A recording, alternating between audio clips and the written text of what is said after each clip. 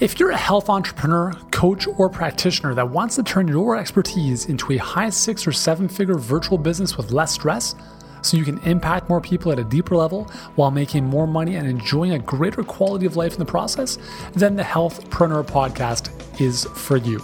I'm your host, Uriel Kame. I'm a former pro athlete, leading health expert, New York Times bestselling author, and the founder of Healthpreneur, where I help experts just like you create and fill high-end virtual coaching programs that create dream come true results for your clients. Now, for a free and in-depth training on how to do just that without manual prospecting, one-on-one coaching, or having to spend years building your online following, head on over to healthpreneurgroup.com/training and jump on to our 7-figure health business blueprint training today. And now, let's get to today's episode. Hey guys, happy Friday. Yuri here with you. Hope your day is going great.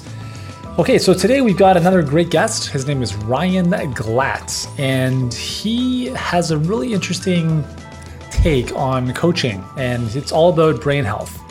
Pretty cool stuff. So without any further ado, we'll get into the interview in just a second. I want to give you a bit of background as to who he is, so we have a bit of context.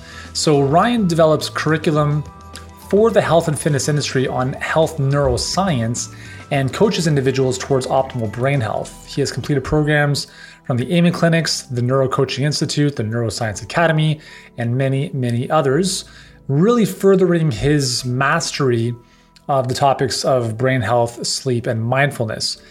And what we're going to talk about in this episode is two things. Number one, why his approach, and I'll talk about this in the interview, why his approach to what he's doing is very, very smart from a positioning standpoint in the marketplace, but also for you as a health coach or a health provider, how furthering your skill set, adding things to your toolbox, like what Ryan teaches, can be a very, very big value add for your clients.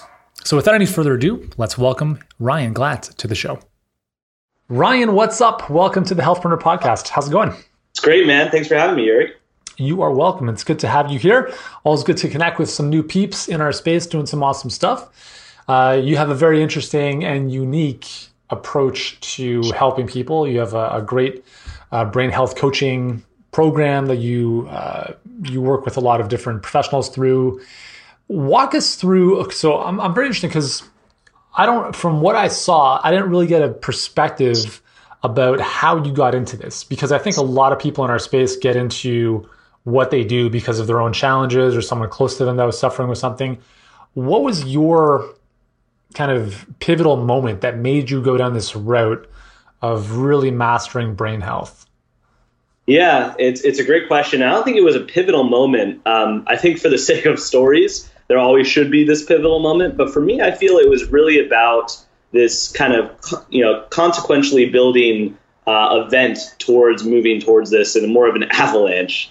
So things just built up, and, I was just seeing more information that convinced me more and more of needing to go this route with brain health. And, I didn't really start out interested in brain health, although I did start studying animal behavior. I was trying to study animal behavior to learn how to train and manage exotic animals before I was a fitness professional. So it was kind of a Siegfried and Roy type of a career path. Yeah, you could say that.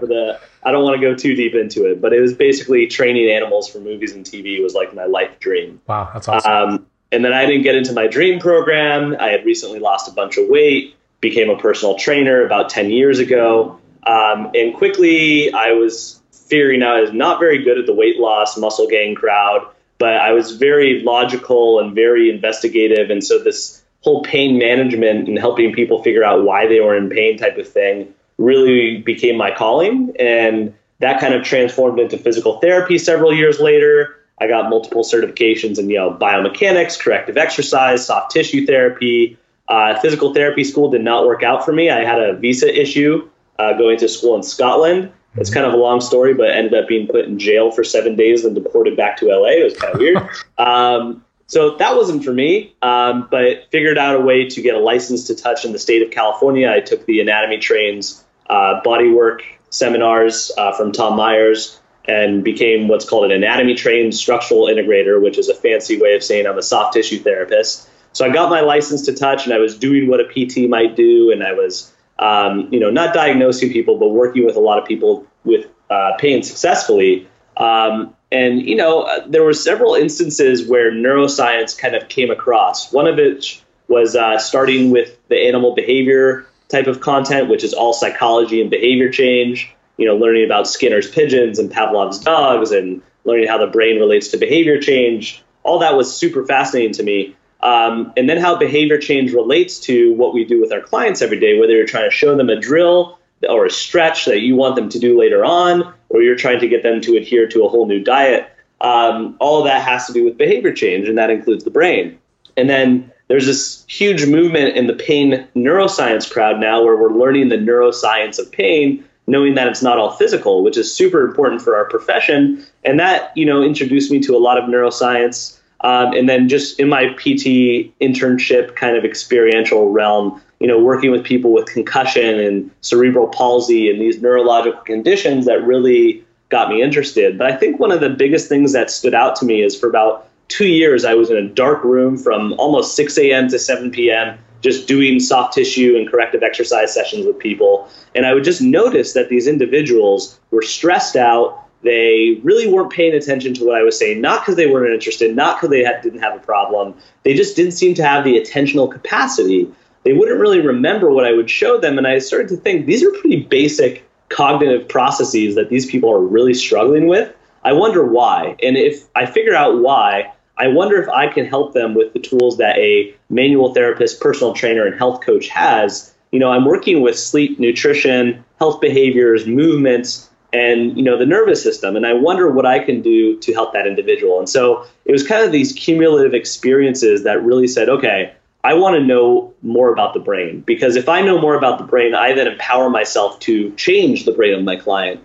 And I'm sure I'm doing that already, but I want to know more. And so I started to pursue a bunch of different certifications. And really, it just started with exercise interventions and looking up the research on that and looking up the effects of exercise on the brain, because we're so myopic in terms of, periodization and how to, create this workout for this outcome. And I was wondering, well, that's all physically based. I wonder what we could do if we looked at different modalities of exercise, different ways we could tweak those variables to actually understand how to make different changes in the brain. Because different people with depression or anxiety, those have different patterns in the brain. I wonder if we could take things like exercise and different modalities, understanding what they do to the brain or understanding what they do with neurotransmitters, and really put two and two together.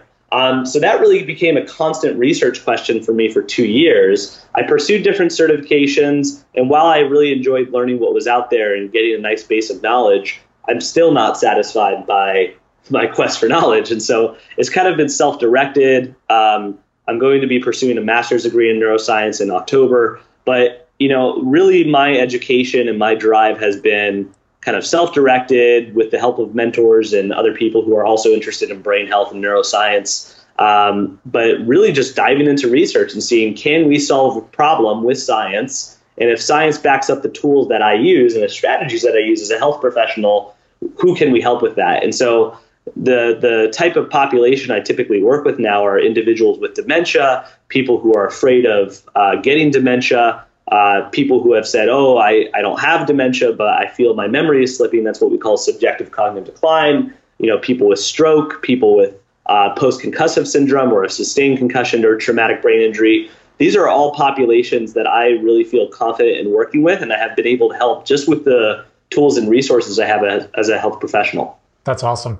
So you're, I love this, kind of committed to mastering this universe of the brain, which is arguably bigger than the universe, right? It's pretty amazing. Yeah. And we know so little, even though we know so much about it.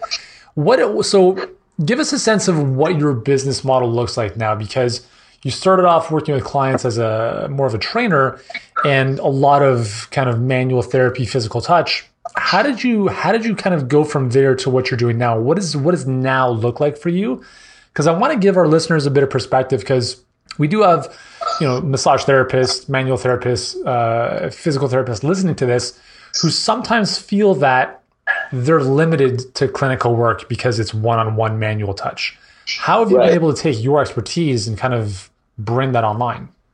Yeah, it's interesting because I didn't really think I'd go back to something more of an exercise intervention or a movement intervention. I thought I was really specializing towards the manual. Mm-hmm. And we see a lot of this where massage therapists are also personal trainers and they're trying to provide this comprehensive service, and they're also health coaches, or any combination thereof. And I think what's interesting is that we're in an age where we can do that. And what was inspiring for me is to be able to say, well, you know what, I'm going to get out of manual therapy and start doing movement again, but also, get a certification in behavior change and health coaching and be able to do that process as well. Because my whole idea was to create a business model in which I had coaches certified under my method, but I was also having a coaching practice for individuals struggling with anxiety, depression, post-concussive syndrome. And these were people that were usually referred by a mental health professional. So I wasn't overstepping my boundaries. They thought that exercise or health interventions would be good for them. We made it very specific to their use case. And so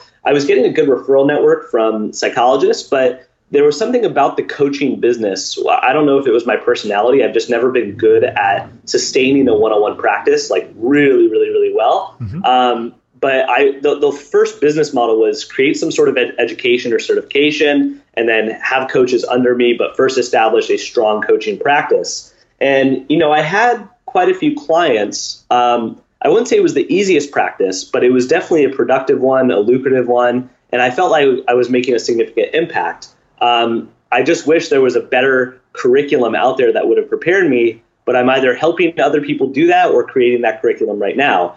And where my business ended up shifting is I started prospecting different clients for consulting. And so I found a technology company called SmartFit, or rather they found me through my Instagram, which was very surprising, and said, hey, we have a technology that can train brain and body at the same time, which was my area of research and still is, which is combining cognitive and physical challenges together for an enhanced effect, which is more effective for your brain than doing either of them alone. And so basically, they found me on Instagram, putting all these posts out because I was trying to educate people about this concept.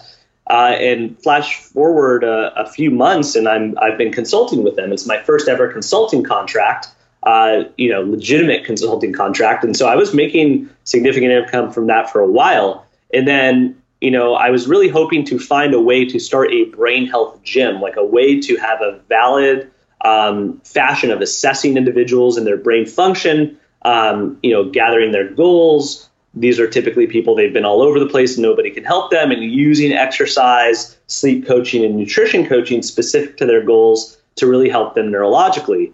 And, it was kind of a struggle to do this. I was collecting a lot of equipment I would need, but I was very hesitant to open a gym on my own. Sure enough, one of my mentors, who's a neuroscientist at UC San Diego and studies combined cognitive physical training for individuals with schizophrenia and dementia and mild cognitive impairment, ended up being hired as the director in Santa Monica for a place called the Pacific Neuroscience Institute, which had quite a significant amount of money to create what's called a brain health center, which is exactly the center that I was describing in my vision.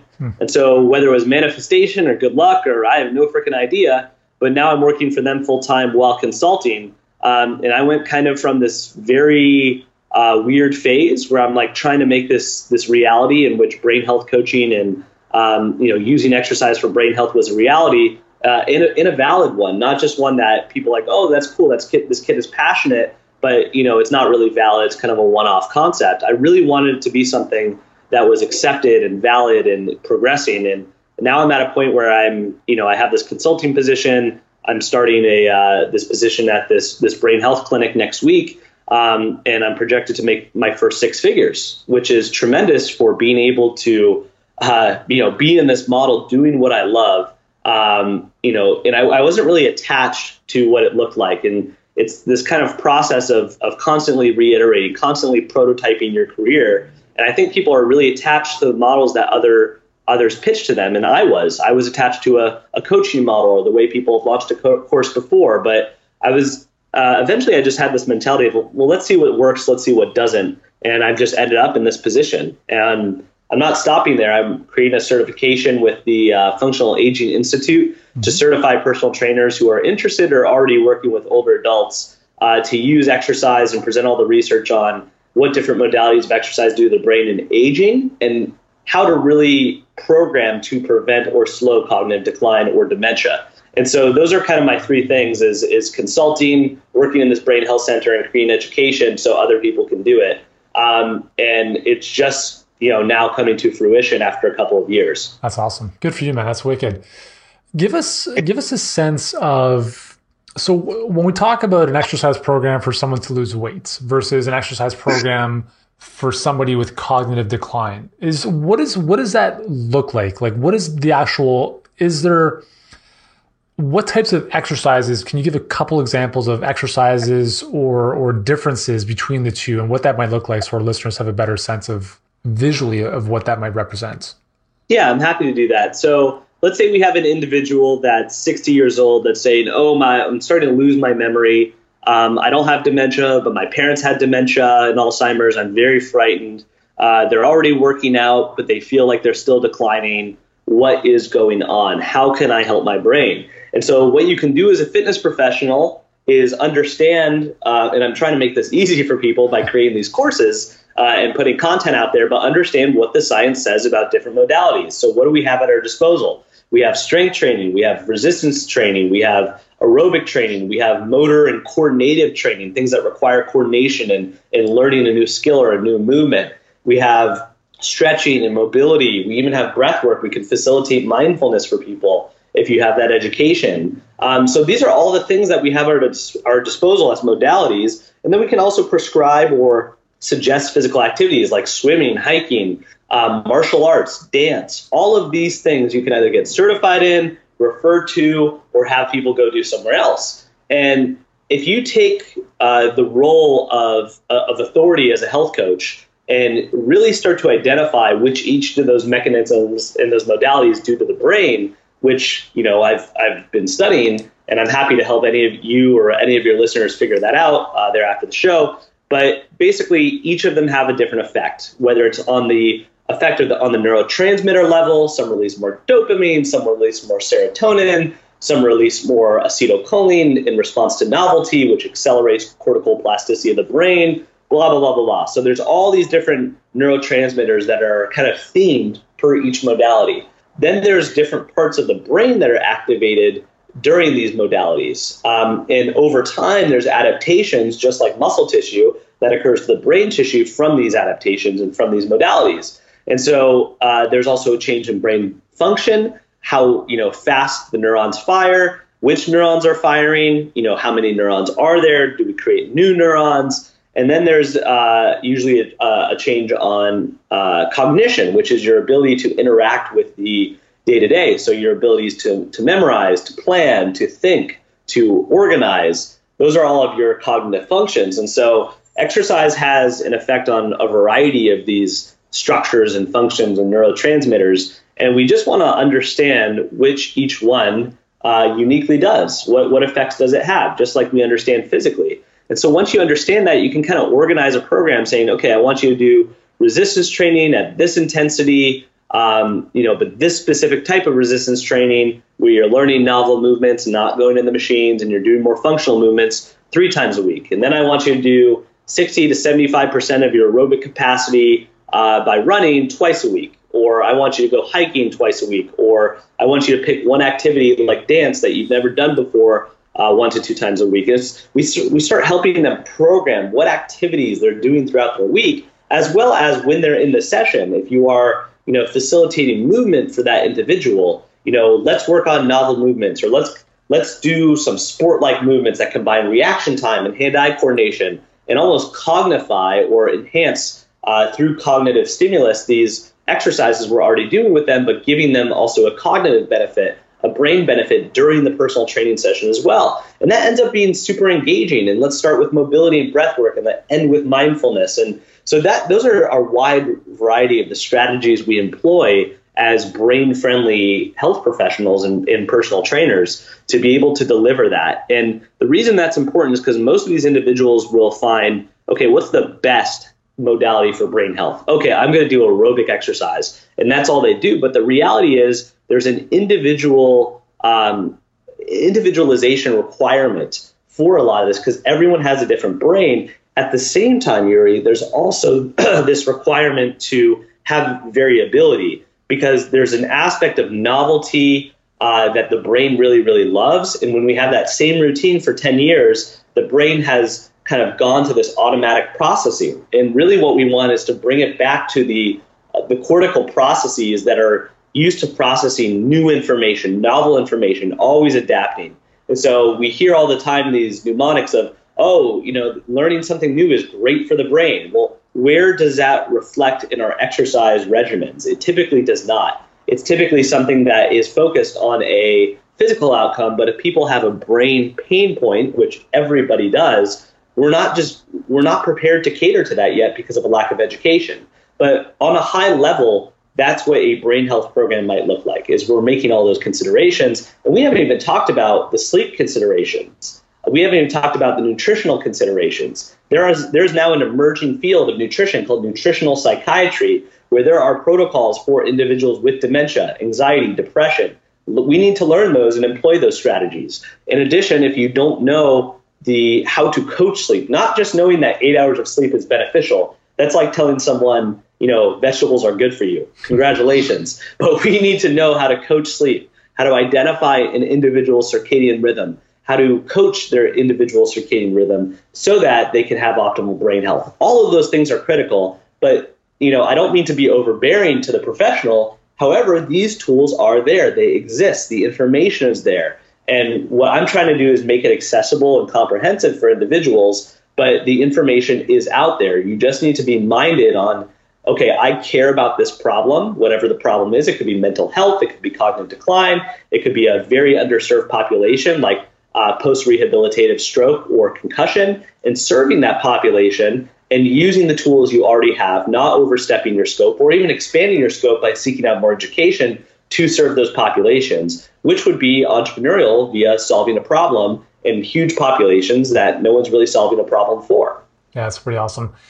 And it's exciting that you're teaming up with Dan and Cody from the Functional Aging Institute, because one of the most inspiring videos that I've seen is one of the videos that they have on their website of like 85-year-old women throwing kettlebells around and like doing the ropes. And I'm like, that is what's possible. And I think when that's combined with what you're talking about, it's amazing of what we can do as humans and not fall into these limiting beliefs of, life after 60 or 70 has to go down. And so it's just really cool to be able to expand horizons and really bring these ideas, the information, but also maybe a new mindset about what's possible as we get older, which is pretty amazing.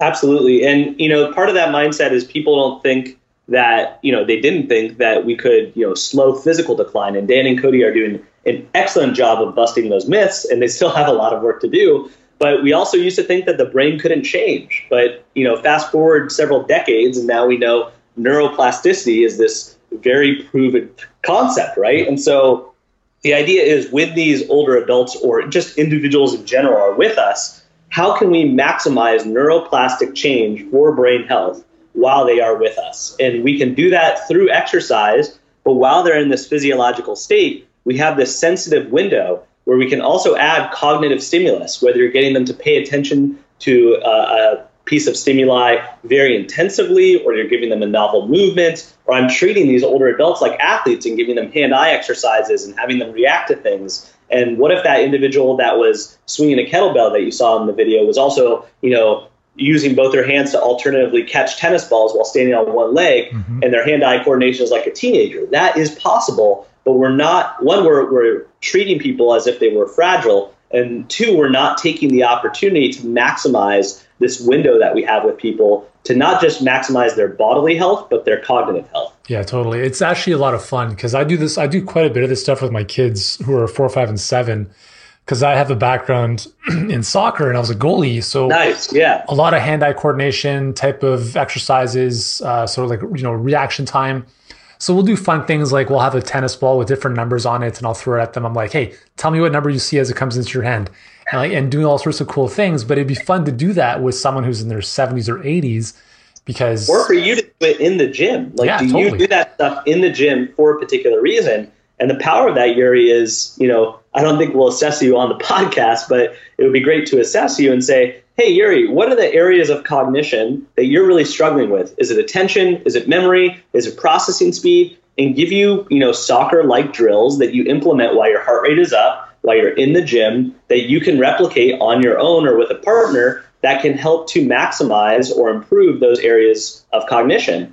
And if you're like, Ryan, my issue is working memory, and I can't memorize the tasks I was working on or this person I was supposed to reach out to or the names, and that's affecting my business, I can say, Yuri, you're already working out. Just do these drills while you're working out. Do it for 2 to 3 weeks. And if you see a significant difference, that's buy-in. And that's not, for aging. That's not for concussion. That's for Yuri, maximizing his abilities and his potential, and not a woo-woo way, in a scientific way, through a modality you're already engaging in and you already love. And as you know, with your kids, this ends up being playful and fun. And that's a mentality and an experience that I think people are missing from the gym nowadays, and missing from exercise altogether. So I think we can really bring some light, literally, to this industry by making this concept happen.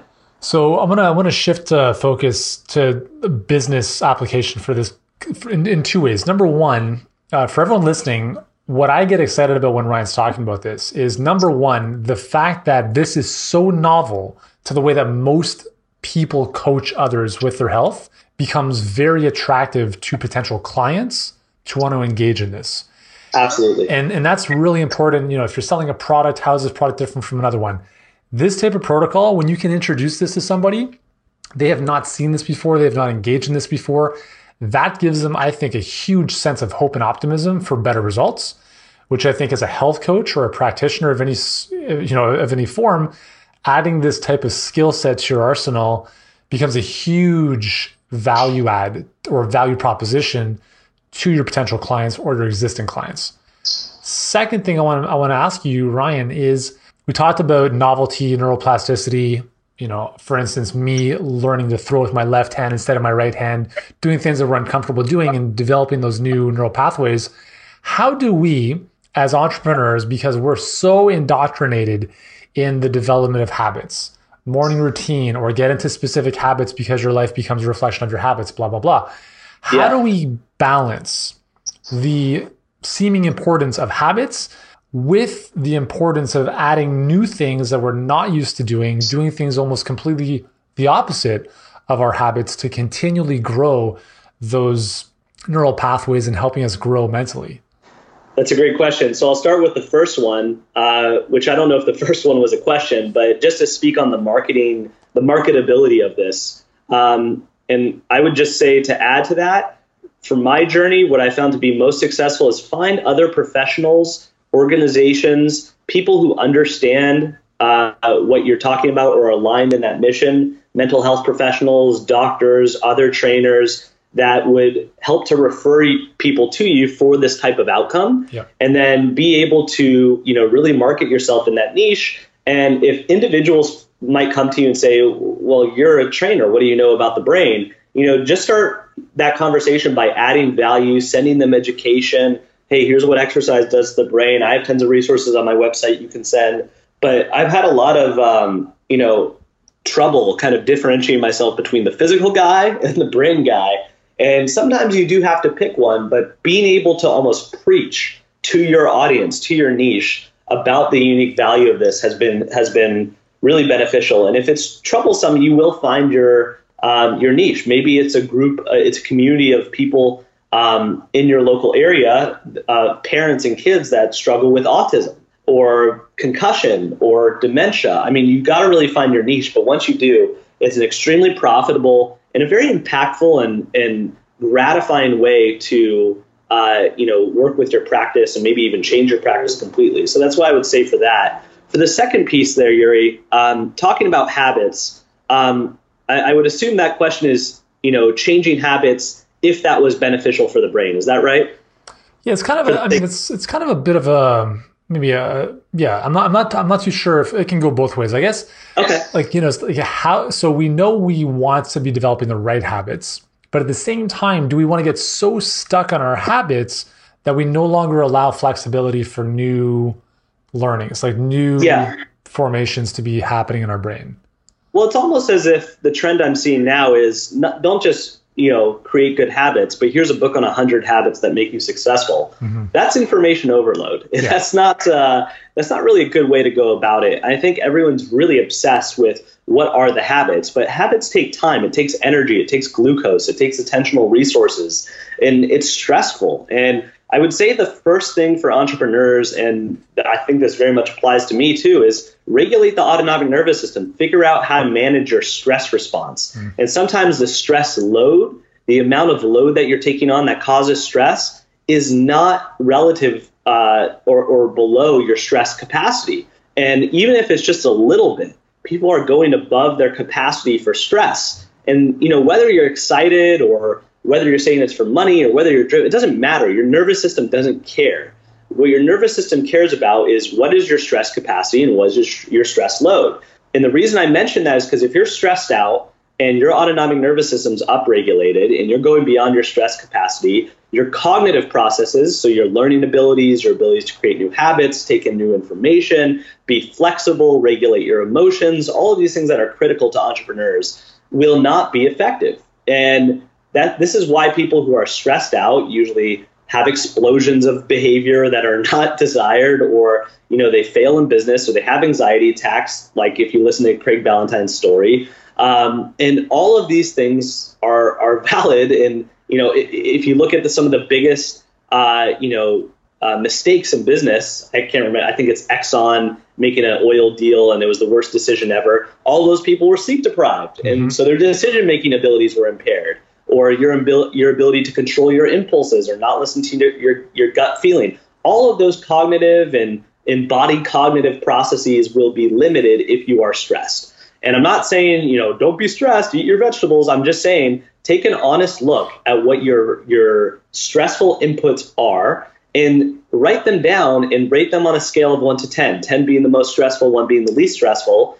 And, look at your relaxing or your parasympathetic inputs and rank those on a scale of 1 to 10, 10 being the most relaxing, 1 being the least relaxing, and see where your score is at. If your parasympathetic score is not double the sympathetic score, the stress load inputs, you are not succeeding at balancing your stress load. And that is the reality. You either need to cut down your stress load or you need to add more, ways of decompressing and giving yourself a way to get out of that entrepreneurial mindset. And as you do that, you will be more creative, experience better cognitive processing. All the things that you want to have done by trying to incorporate these habits, you will be getting done. And so I think when it comes to habit development, we have to ask what position or what benefit does that habit serve? How does that habit serve us? And sometimes you're better off eliminating habits or not having those habits at all, or just saying, what's the one habit that will allow me to manage my stress loads? If it's having a morning routine where I'm planning my day so I don't get stressed out because I have ADHD-like tendencies, and then making sure I work out later in the day so that, I get all those associated cognitive physical benefits, let's just stay at that. And why does there need to be more? Why does there need to be more? If you have a structure around your day that allows you to be productive, great. Do I need to throw in the cold shower and throw in the gratitude journal and I know all those things are beneficial, but if it causes me more stress to manage that, what am I doing? Yeah, and I feel that's the position we're in nowadays. It's more and more and more and more and more. And if we're not in the information overload of our actual job, our actual work, we're looking to information overload ourselves in terms of self-development. And it's not always effective. And so that's what I would suggest for individuals. Oh, that's good. It's the 20-part morning routine, right? Like it's just too much. Yeah. So let me ask you this. One final question, then we'll jump into the rapid five. Social media, smartphones, lack of attention in adults, as well as in adolescents. Is this a real problem? And obviously these platforms, whether it's Facebook or Instagram, are kind of built to kind of trip out our dopamine response and so forth. But is this a real issue for entrepreneurs to worry about in terms of their maybe receding attention because of these types of platforms and are the amount of time we're spending in them? And if so, what's one simple way we can start to kind of work against that and become more focused in what we do and how we live? Yeah, it's a great question. And I think the answer is yes. It's also a continuity of that stress load versus stress capacity. And so every time you switch from task to task, so I switch from the computer where I'm working on a business-related task to my Instagram and my email, I'm switching back and forth, you are wasting attentional resources, which are finite. You don't have an infinite amount of those, and you are increasing the amount of time it takes to refocus back on that task. So you are, in effect, being more or less productive, rather, and it does have a negative effect on brain function and structure. And we live in this distracted world. Adam Gazelli is a neuroscientist who wrote a book called The Distracted Mind, all about this concept. And all the general self-care tactics like get in nature, exercise, sleep, eat well, all help with remediating that. But it doesn't get to the core of the problem, which is I have an issue with switching from task to task, and my phone is a big part of that. And I've noticed these individuals, entrepreneurs, that have a high stress load will be upregulated. And when you're upregulated, observe your own eye behavior and how you feel. Your heart rate's up, your eyes are darting back and forth. So it's almost perpetuating this jump on my phone, jump back. This very this behavior that seems like you're like a squirrel, basically. Yep. And I think the first thing you have to do is regulate that nervous system response. Recognize that what you're doing with your task switching behavior is not serving you. And then do something environmentally with your phone, whether it's putting it on an airplane mode, and putting it somewhere else for an hour, scheduling that, putting it in the whole thing of putting it in a drawer or something hasn't really worked for me. But putting it on airplane mode and keeping it face down is effective for me. And then just single tasking. If I have multiple tabs open, drag that tab so it's a single tab. So I'm focusing on one task, go by checklists. All those things have really helped me because I'm a guy who struggles with that stuff, whether I study the brain or not. And so I would say, in addition to that, entrepreneurs seem to attach their value to their image, to the amount of emails they check. And so there's a justification going on psychologically of this is my relationship to my phone, social media, and email on a mobile device. And so when I convince myself as an entrepreneur that my value is there, and I'm going to continue to check it rapidly or obsessively. And anytime I try to convince myself out of it, I say, well, I got to do this for work and I got to have value. But ask yourself, how much money do you really get from doing that? Usually not very much. And so are you, be a good entrepreneur and invest in the things that bring you income. And if Instagram arguably can or does bring you income, then say, all right, well, how much time do I need to invest into Instagram to get that? What's the minimum amount of time?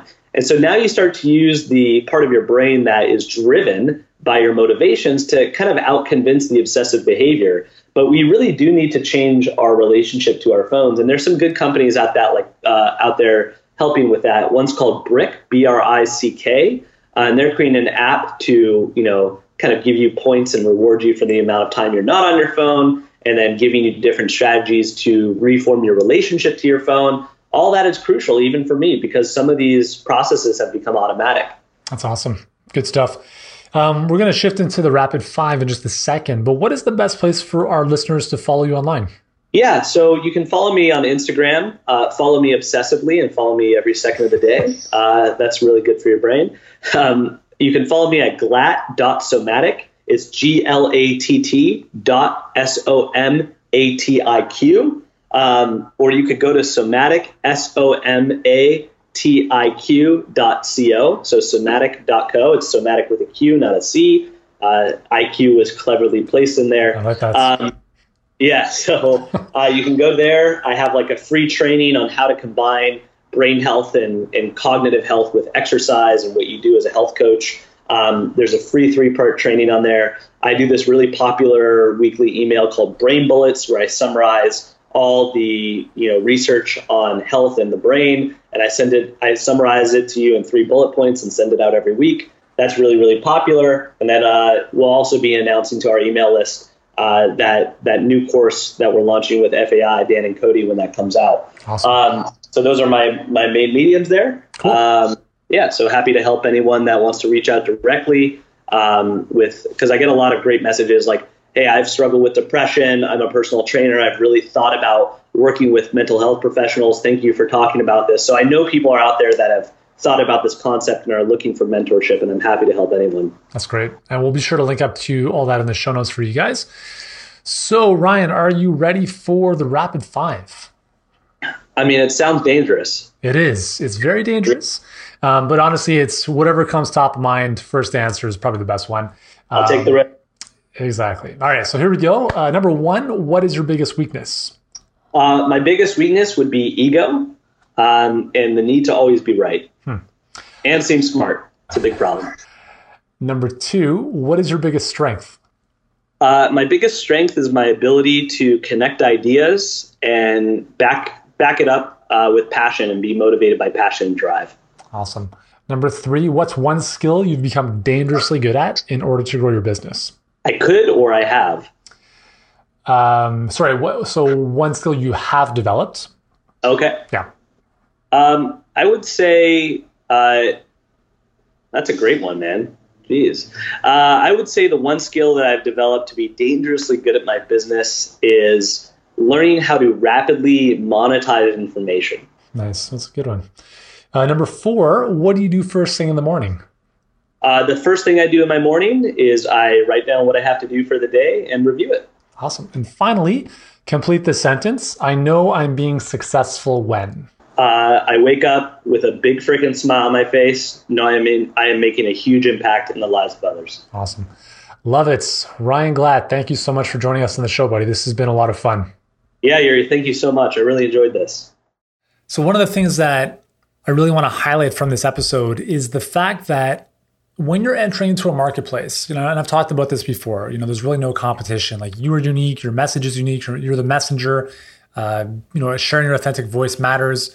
Really providing and focusing your marketing and everything you do on producing results for your clients, that's really how you separate yourself. But what's cool about what Ryan's done is that let's just look at the example of ensuring that our clients' results is our number one priority. If you're working with clients in a capacity where they might be served by adding in some type of neuro brain training, then really furthering your skill set, adding things to your toolbox that you can then deploy with your clients can really be a smart move in some cases. Now, I have no affiliation with Ryan's program and I don't get a commission or anything like that. But when I see opportunities like this, I think it's interesting to be able to look at complementary skill sets that you can develop and really help your clients to a greater level.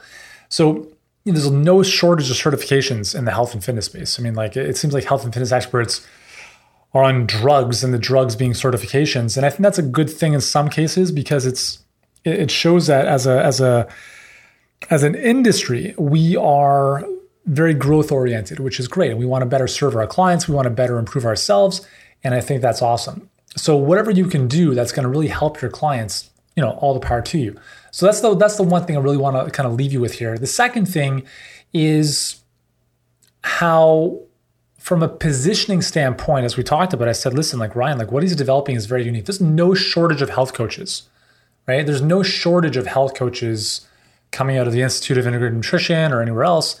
And a lot of them are saying the same things. And yes, you'll be able to resonate with different people. But and I had a lady ask me about this on Instagram the other day. And by the way, if you're not following me on Instagram, what are you doing? Come on, at Healthpreneur1. That's where I'm at. So anyway, she was asking me, she asked, does it make sense to narrow down and focus on one perfect client when you can serve a whole bunch of different demographics? And I said, well, it depends if you want to succeed or fail in business. So if you want to succeed in business, I would strongly recommend you narrow down and focus on one niche or niche, however it's said. Because what that means is when people think of you, they're going to think of, oh, so-and-so, you're going to occupy a shelf or a drawer in someone's mental closet, in their mental cabinetry. And you want them to think about, when they think about brain health, they think about Ryan Glatt, for instance, right? When they think about XYZ, they think about whoever. When they think about whatever it is you want to be known for, that's what you want them to think about. So for me, for Healthpreneur, when a health or fitness expert is if they're thinking, how do I build my coaching program? How do I build out a coaching business? Their number one thought is Healthpreneur. That's That's the embedding type of marketing we want people to have. We want them to know us for one thing. And I've made the very, very clear distinction over the past couple of years to move away from a lot of the stuff we were doing before. And now it's just this. That's it, right? It's, if you want to grow a coaching business, a successful coaching business, we are your best stop, assuming obviously you're a health and fitness expert, to do so in a very profitable and predictable manner without one-on-one coaching. So for you, what is the one thing you want to be known for in your marketplace? And if you can build your business around that, you'll have a lot more success. And don't worry, you're going to alienate a lot of people. It's all good, but there's always going to be a lot of people who are going to resonate more with your specificity. So if you need help with this and you haven't yet gone through our 7-figure health business blueprint training, then what are you waiting for? Do it today. Go to healthpreneurgroup.com/training. Go through the free training. It's a 70-minute training. I guarantee it'll be some of the best time you spent on your business.